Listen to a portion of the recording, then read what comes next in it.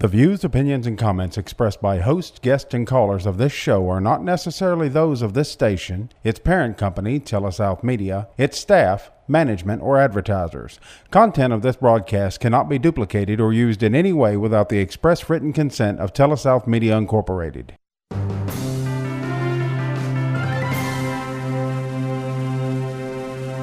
Now join us for Advisors Roundtable with your hosts, certified financial planners Greg Cooley and Bubba Labus. It's professional advice for your life. Welcome to the Advisors Roundtable. Certified financial planners Bubba Labus and yours truly, Greg Cooley, with you on this portion of the show, brought to you by Cooley and Labus Financial Advisors, where your personal financial plan is the key. So, Bubba, I'm going to have to take issue with an article I read last week in Psychology Today. Hold on before you do that, because I got something else that happened on Friday. Oh, really? That you got to tell the world about. Well, it set me off, and I've got to go through a whole rigmarole and process. But I think this would be good for the listening audience out there. So you've got some issues with something too? I've got some issues. All right. Well, go ahead. All right. So Friday, I got in the mail a credit card offer for John Burton.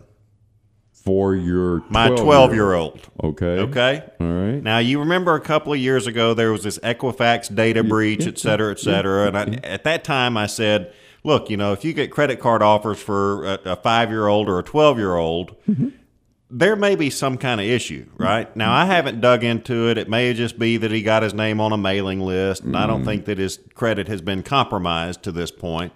However, it's another step that I've got to go through and do today to double check and verify and make sure that he hasn't been compromised. That somebody doesn't own a couple cars and a couple of motorcycles in his name. And if they do, I'm going to repossess them, right? Yeah. So, if anybody listening out there, if your child has gotten credit card offers or anything like that in the mail, it might be a good idea for you to go and check their credit report just to make sure that there's no outstanding balances or credit or any kind of identity theft or anything like that. It's usually a red flag when a child gets an offer for a credit card. Now, this was one, so it may not be a big deal, but I'm even considering going in. John Burton doesn't need credit, so I might go in and create a profile and lock his credit until he does need it, right? Until he's 18 or 19 or whenever that you want to start building his credit. Well, now, anyway, I'm off my soapbox. Well, I want to continue down that road just a little bit, just to explain to people how easy it is for me to steal yours or John Burton's Social Security number. Oh, yeah. Because once I've stolen it, then I can, if I have the right kind of computer system, I can probably come up with a bunch of different possible birth dates for that person. So let me explain how Social Security numbers have worked up until now. There's a little bit of discussion about changing it. But first of all, those first three numbers of your Social Security number are by region. Yep. So a lot of times, if you're the... Isn't it amazing how everybody around here has like a 587 or a 428 or 427? Yeah, that's exactly right. And so if you were born... And sometimes when we're filling out paperwork at the office, right? Yeah. And somebody comes in and their first three digits are... 012. 012. I say, where were you born? Yeah. Or if it's a 256, you say, you were born in Alabama? Because there are these regions, kind of like area codes for your car or for your phone. So the Social Security Administration has those first three digits that are kind of a given. So if you were a person trying to steal somebody's identity, and if you could get access to maybe their computer or their email or steal something out of their mailbox, not only would you kind of start with those first three digits, you're going to assume maybe Bubba Labus was born in Mississippi.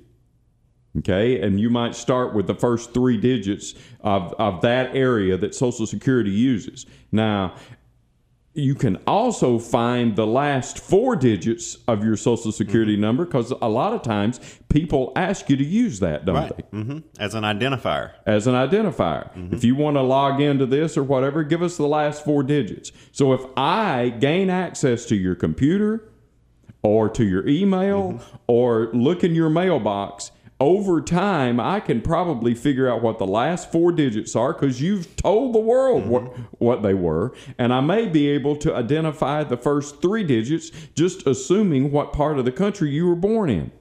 So now how many digits do I have left? 2. I got 2 in the middle.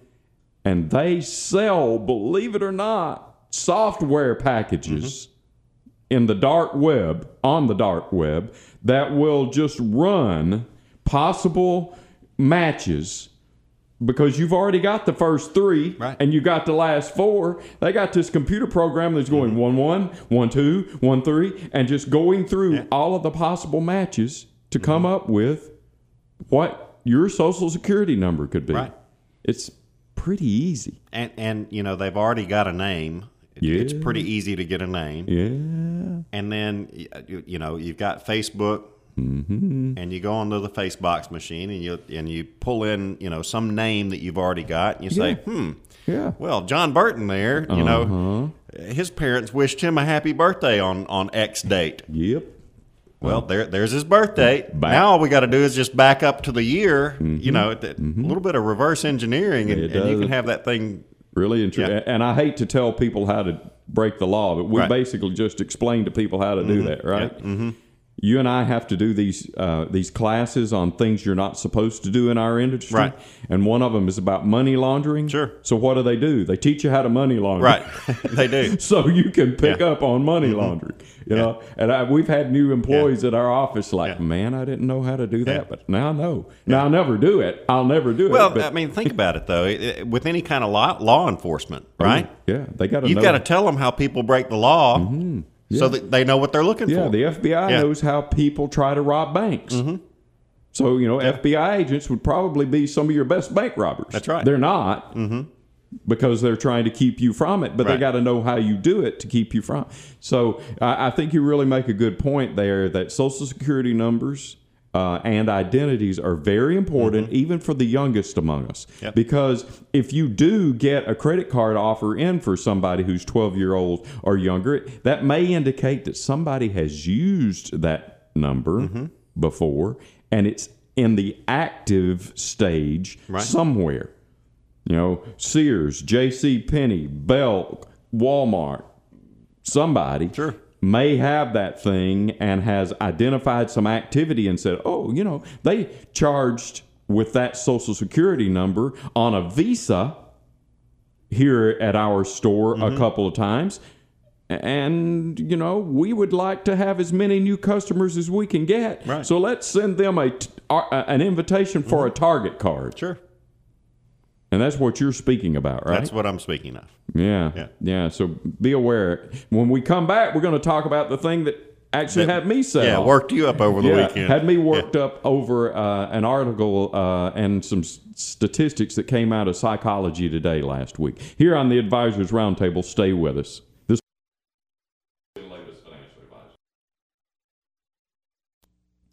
Welcome back to the Advisors Roundtable on Super Talk.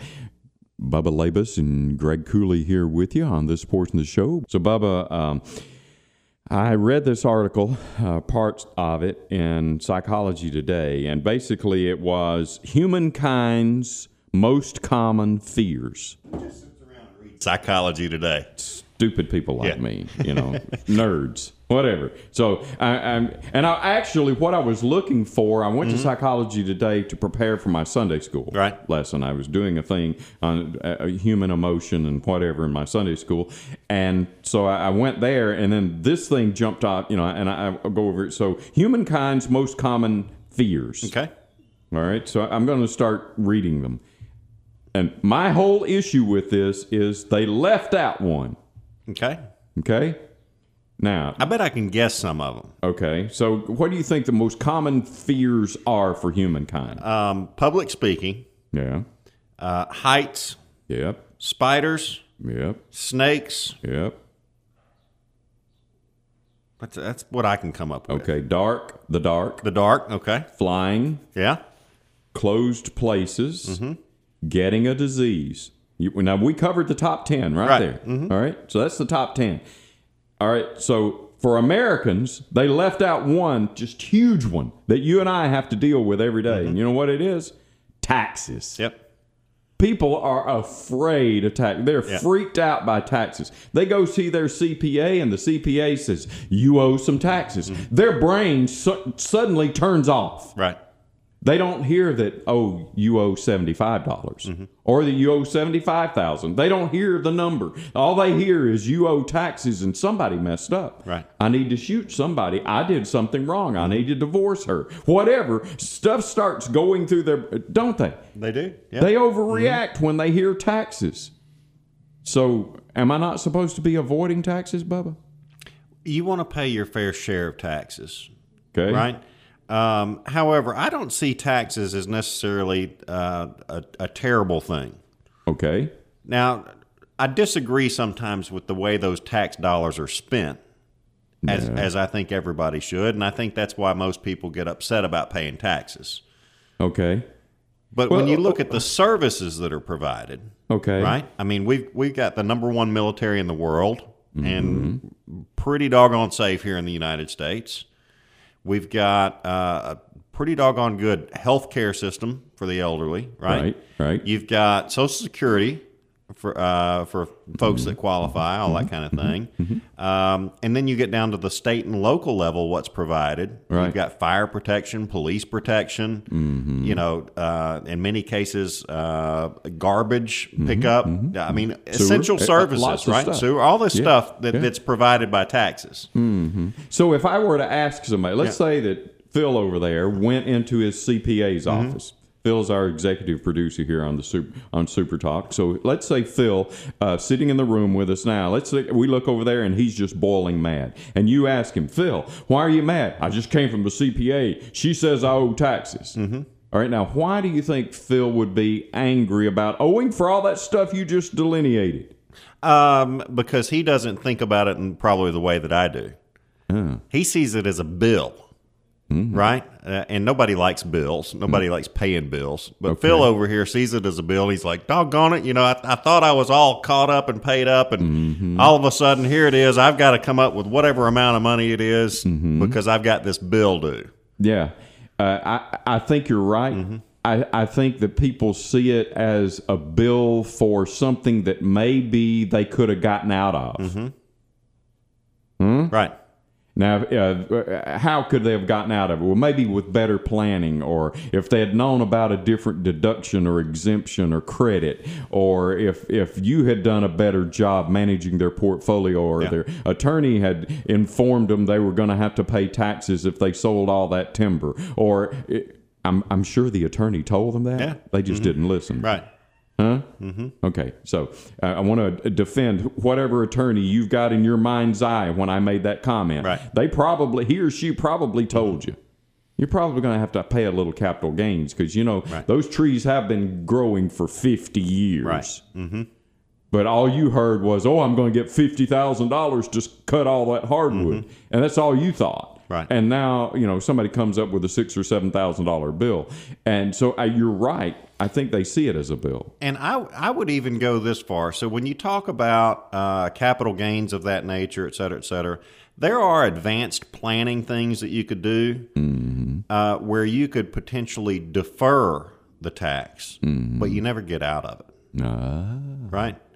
So you look at a 1031 exchange with property that you may sell or that sort of thing. You've taken certain depreciations on land over the years. You know, you can probably defer some of the tax if you do some advanced planning.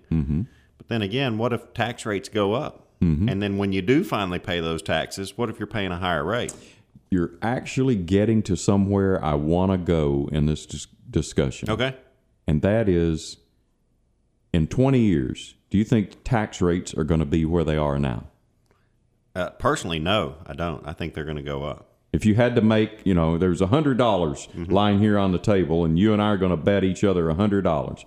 Would you bet that, you know, and when I'm talking about tax rates, I'm talking about individual income tax, the tiers, what you have to pay at each rate. You think they would be higher in 20 years? I think they would be, along with other taxes as well. I think that payroll taxes are probably going to go up. And you think this why? Well, if you look at the way the system is utilized presently, there's going to be some changes that are going to be required in order to make the system solvent. Okay. Right?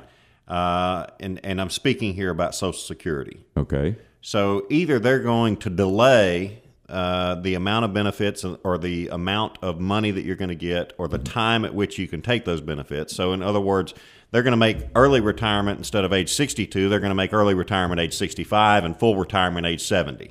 Right? You anticipate all that coming? I anticipate that. But, I also see that people are living longer, and you've got a greater population who's going to be relying on this system. And granted, I mean, there are still workers down the line that are still paying into it, but I think something's going to have to change there, and that change may be a minor increase. It may go from 7.65% up to 8%. But I think there's going to be an increase. There's going to be an increase in lots of taxes or lots of approaches to collecting money from us because there's a way to increase taxes, like local taxes, for instance, without increasing taxes. You want me to explain how that? Both sides of your mouth, there, Bubba. So let's take property taxes, right? You own a house in Corinth, and it has an assessed value of say $100,000. Okay. Right? And you pay a certain rate on that. Okay. It's a certain number of millage rates, right? Let's just say, for argument's sake, it was 1.5%. Right. So you're paying $1,500 a year on this house. Okay. All right. Well, really, all they need to do is go in and do a reassessment on the property and say, well, Greg, your house is not worth $100,000 anymore. It's worth $125,000. Okay. And if you're paying 1.5% of that, then your taxes go up. All right. And really, they didn't change the 1.5%. They didn't change the 1.5%. So the politicians can say, I didn't vote for a tax I didn't increase. raise taxes. Yeah. That's the tax assessor down there who did that to you. Yeah. Yeah, and you elected him. Right. Oh, I can hear the political banter all about that. Why do we think taxes are going to go up?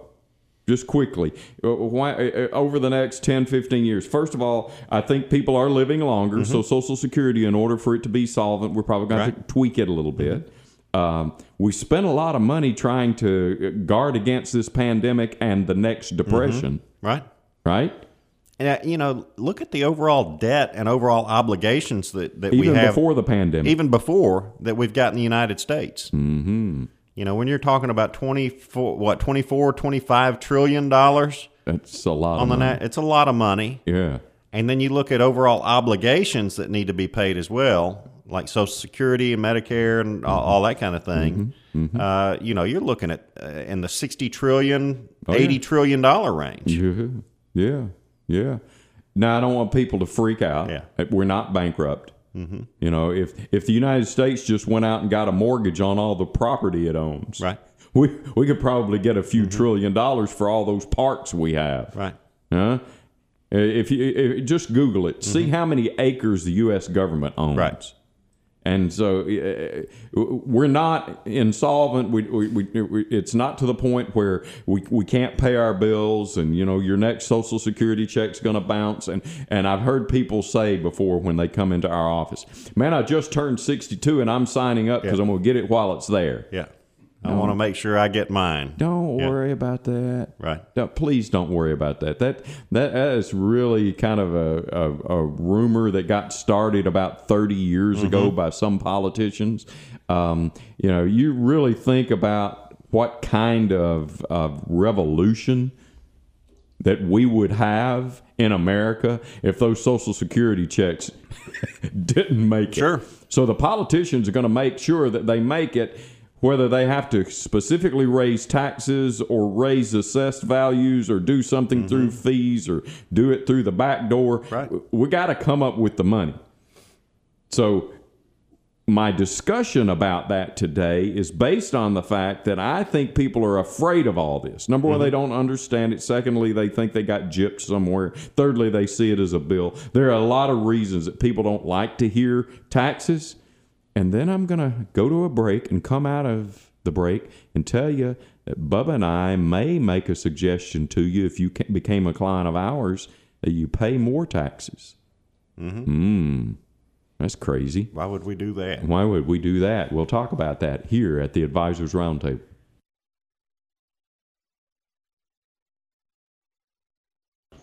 Certified Financial Planners, Bubba Labus, and yours truly, Greg Cooley, with you. So, Bubba, we're talking about taxes and how that we think that that's probably one of the top fears of most Americans, up there with spiders and snakes and the dark and heights and stuff like that. Mm-hmm. So, why would you ever counsel me, if I'm a client of yours, to possibly pay more taxes this year or, from time to time? So I'll start with what I would say that is the most obvious reason, right? Okay. All right. Let's say, for instance, that I'm a little bit older, maybe in retirement, that sort of thing, and I've got a certain pile of assets, and some of those are all going to be taxable to me if I take them out, right?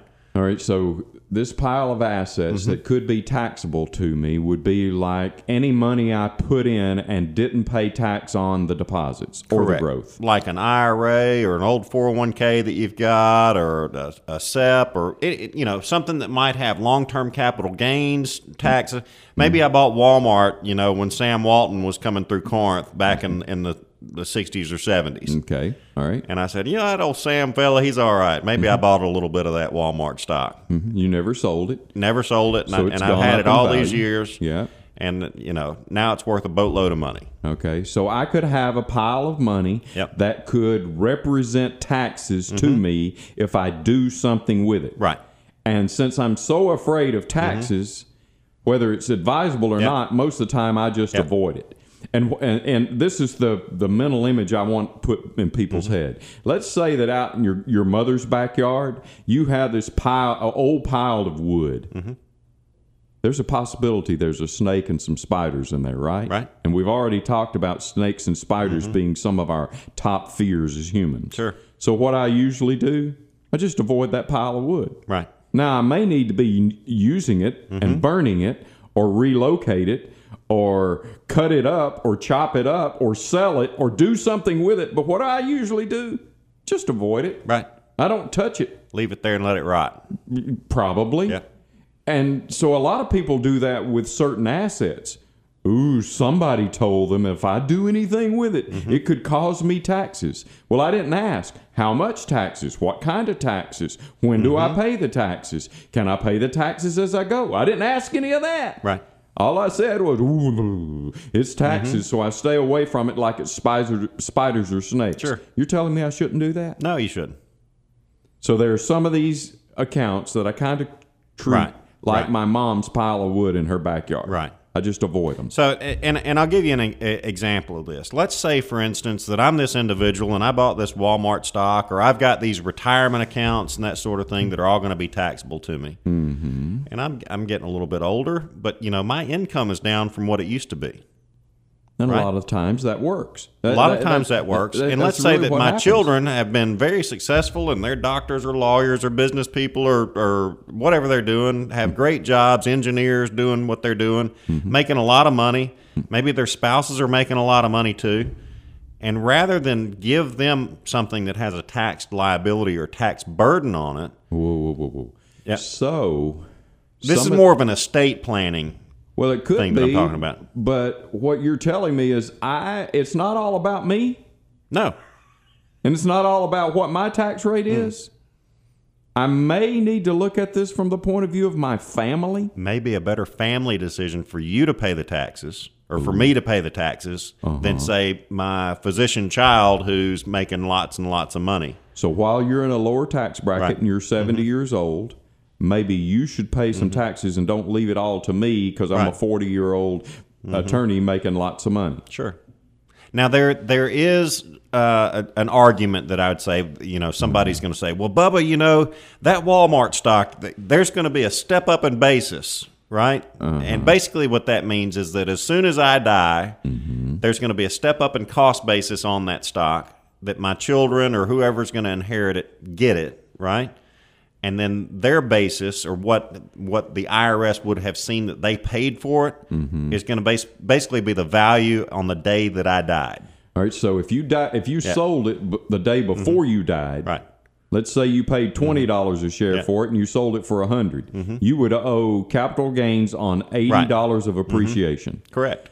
But if the next day you pass away and leave it to John Burton, your son, he's going to get credit for the $100 it's trading at today, as if he had bought it at $100. And if he sells it tomorrow at 100 or 101 or 102 or 98 or whatever, that old $20 basis of yours died with you. Right. Now that's the present law, right? That's the present law. Do we anticipate they may change that? Laws and sausages are two things you never want to see being made. So there could be a change in that. I don't know the answer, but there could be a change in that. All right. So there's one way that I may need to be addressing my assets by looking at the things that have appreciated in value and looking at my present tax rate. Well, and I'll tell you right off the bat, let's go back to this Walmart stock. Right? Let's say that I bought it years ago, and I think that, I need to do something with it. I don't want to pay tax on it. Nobody likes paying tax, right? Of course, that's what we're talking about here. Maybe it's okay to pay it sometimes. What if instead of me writing a check to my charity or church of choice, I gave some of that stock to a charity or church? Then I don't pay the tax on the capital gains. So what I'm getting at is there are a number of reasons and a number of strategies that you would either want to pay taxes early, whether it be an estate planning issue, or not pay them at all because you're benefiting another charitable organization or whatever it may be. Or benefiting your family. Or benefiting your family. I mean, later on, if my kids, I really do. I want them to be in at least as high a tax bracket as I am or better. Don't we want our children to do better than, or at least as well as we did? And so if I wake up here in 10 or 15 years and one of my children is making at least as much or more money than I am, there's a possibility it's the best thing for the family that I pay a little tax now, which leads me to my next point. And you've talked about a couple instances where I may need to think about and consider paying some taxes now. What about Roths? Yeah. With some of that retirement money that you said I'm going to owe tax on. Right. What if I say, hey, you know what? 2020 was the year of the pandemic. And 2020 was the year that the economy shut down. And 2020 was the year I didn't earn much in commission, or my store didn't do very well, or my pharmacy didn't do as well as it used to, or my business didn't do as well, and I'm anticipating not being in as high a tax bracket this year as I was last year when the market was great and when the economy was great. Maybe this year is a year I consider to pay some taxes and take some of that money in an old IRA and talk to my accountant and say, hey, what would happen if I took $10,000 out of my IRA and went ahead and paid tax and then converted that and put it in a Roth? Now, why would I want to put it in a Roth as opposed to, now that I've paid the tax, stick it in my regular savings account? Well, it's going to grow tax-free from that point on. Speaking of saving taxes. Right. And then when I leave it to you after I die, what happens? You don't owe any tax. That's correct. Because the tax has already been paid on it. If I leave you my IRA, you're going to have to pay tax. The tax on it. And if you're my child in at least as high a tax bracket or maybe higher than I have, then maybe would I be doing you a favor to go ahead and pay the tax now? Yeah. Do you tell people that when you're meeting with them? I tell them all the time, if I was your child, I would much rather receive money that already had tax paid on it than something that I would have to pay tax on it. Now, maybe we can... And for twofold. Number one, I don't need the extra income to pay the extra tax on, right? Okay. So I'd like to receive it tax-free. Yeah. The second reason is it just feels good to get tax-free money. Yeah. I tell you what, I'm going to love Daddy a whole lot more if he leaves me a pile of money that has no tax to be owed on it. You touched a minute ago on Roth conversions. So no doubt about it, we're in the middle of a pandemic. We've seen the stock market have a dramatic correction over the last couple of months. I would say in most instances, probably most IRAs that individuals would have that are invested in the stock market are probably down from their highs. Yeah. I think most people listening to us now, if you would think, hey, last December my IRA was worth $80,000, probably sometime in March, if you logged in, it's probably going to be worth in the 60s or 70s. Right. So let's say it's 60, right? It went down. Let's say it's recovered a little bit and it's at 65, right? Okay, because the market has bounced a little. But you like the investments in your IRA. All right, so I see where you're going here. I'm going to leave all of our listeners there with that thought as we go into this break, because Bubba's got something cool to tell you. Hang in there at Super Talk on the Advisors Roundtable.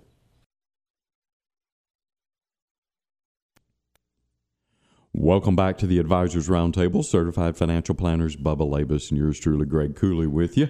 And Bubba, we whetted the appetite of those listeners that were with us just before the break with, here we are in the middle of a little bit of a correction. Market went down, certain indices have gone down as much as 30%. And some have come back, but we're still a little bit in the negative for the year. And we were talking about that in light of Roth conversions. And I told them to hold on because you had something cool to suggest. Well, so let's say, for instance, that you've been listening to this show and you say, you know what, that old Greg and Bubba, they kind of know what they're talking about every once in a while. And they say, it might not be a bad idea to do a portion of my IRA into a Roth conversion, and change their IRA that would be taxable to them, which would be taxable if they convert it to a Roth, but then it'd be tax-free to whoever's going to inherit, or to them later if they wanted to use it. Right. So we've gone through a correction in the stock market. And let's say that you own this Walmart stock in this proverbial sense, right?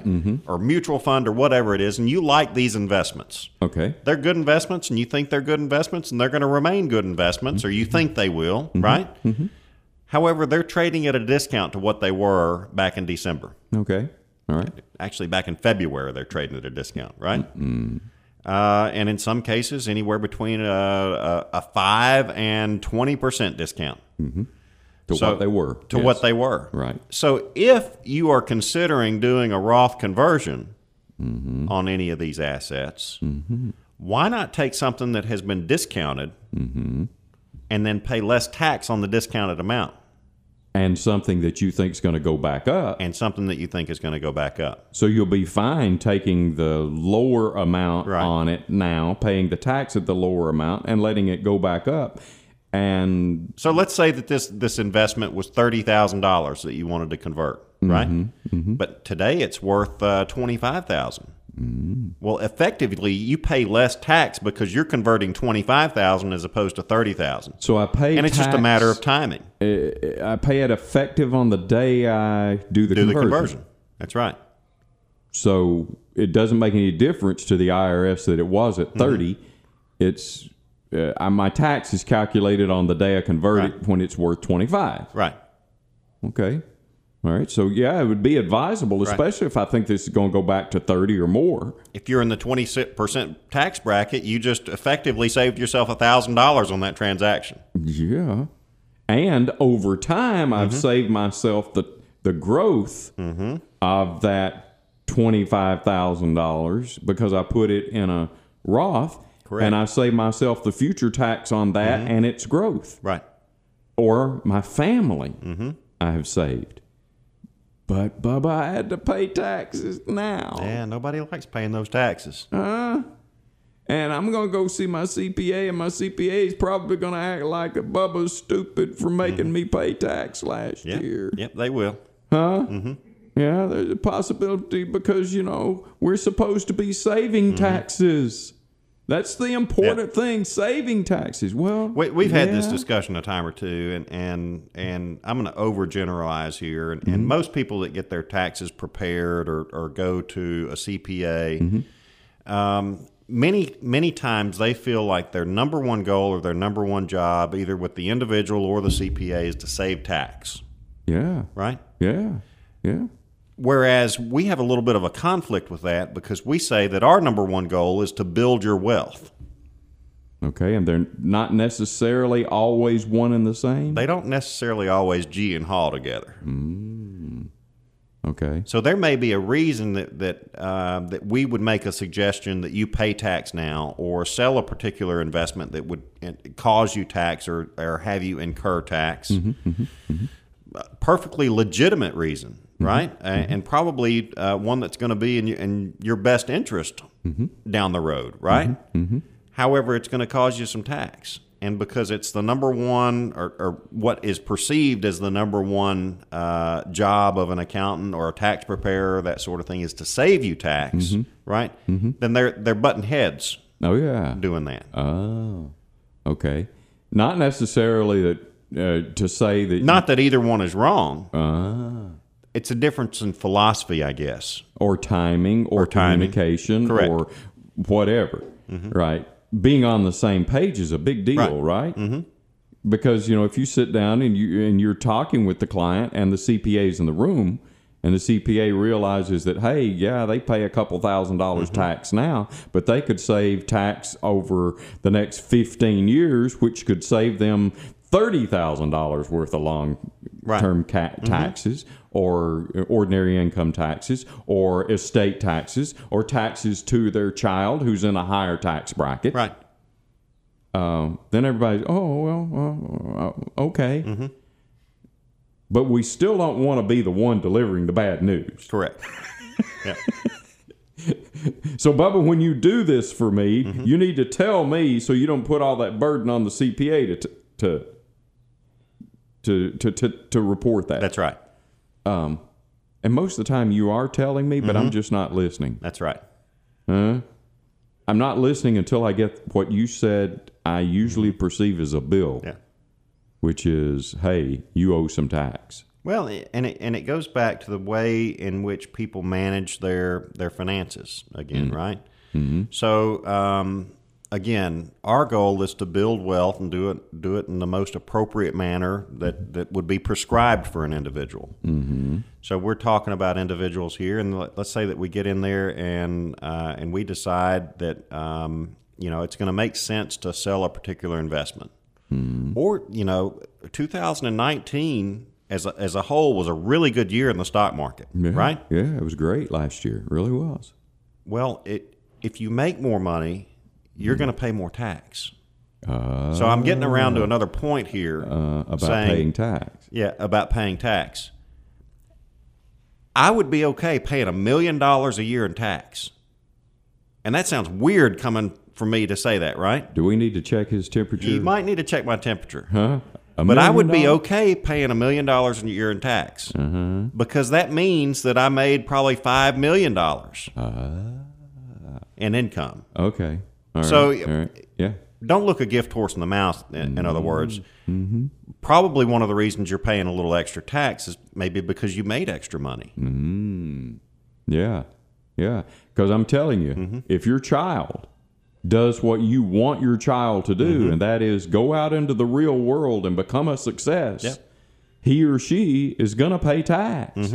Because if they become a success, most of the time we feel like that word success goes along with make lots of money. Right.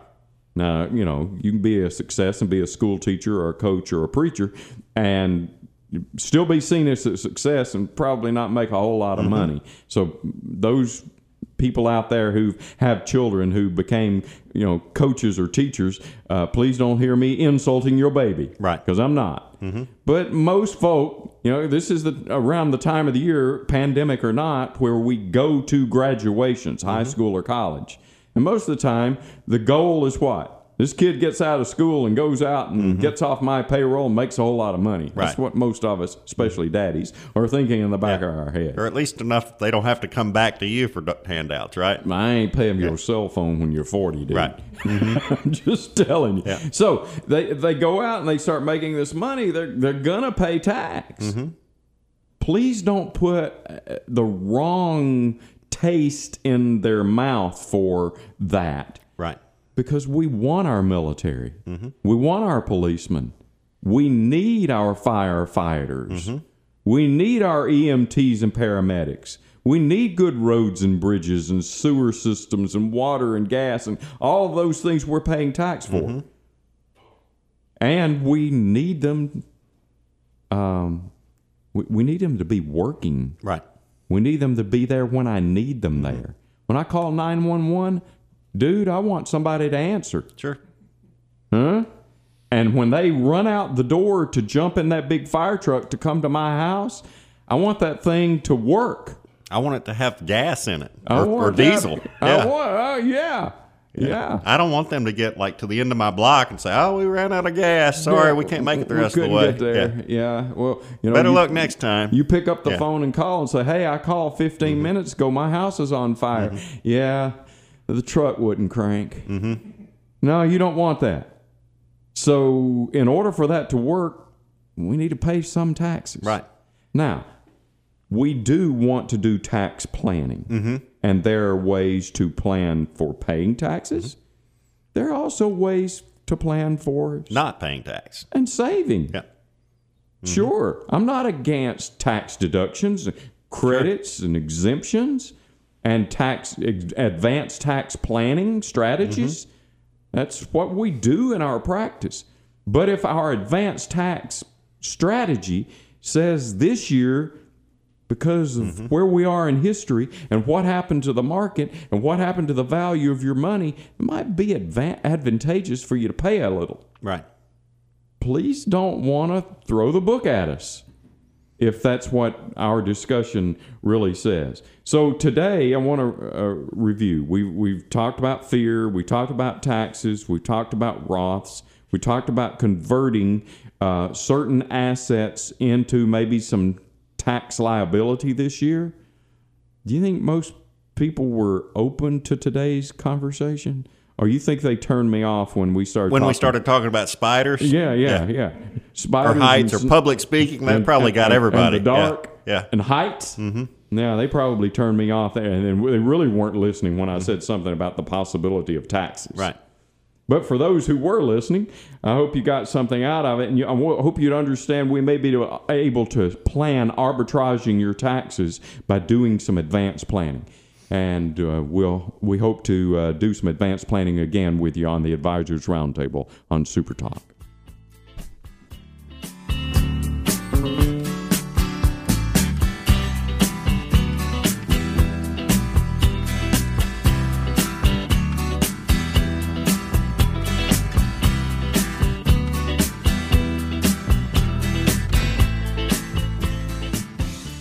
The discussion and content expressed by the host of the Advisors Roundtable are intended to be received as news, educational, and entertainment or unit items and are not to be accepted by the listener as legal, investment, insurance, or tax advice. Opinions and views will be expressed by guests of the Advisors Roundtable, and those opinions and views are those of the guests alone and do not necessarily reflect the views of the Advisors Roundtable, host, or any of its affiliated radio stations. All information provided is educational in nature and is not intended to be acted upon without first consulting the appropriately licensed professional of your choosing. Before acting upon any information obtained during an Advisors Roundtable broadcast, an individual should understand matters are extremely tax-specific and require advice tailored to individual facts and needs. Certified financial planners Greg Cooley and Andrew Labus are registered representatives of S.A. Stone Wealth Management Incorporated. Securities offered through S.A. Stone Wealth Management Incorporated, member FINRA SIPC. Advisory services offered through Ignite Planners LLC. Ignite Planners LLC is not affiliated with S.A. Stone Wealth Management Incorporated.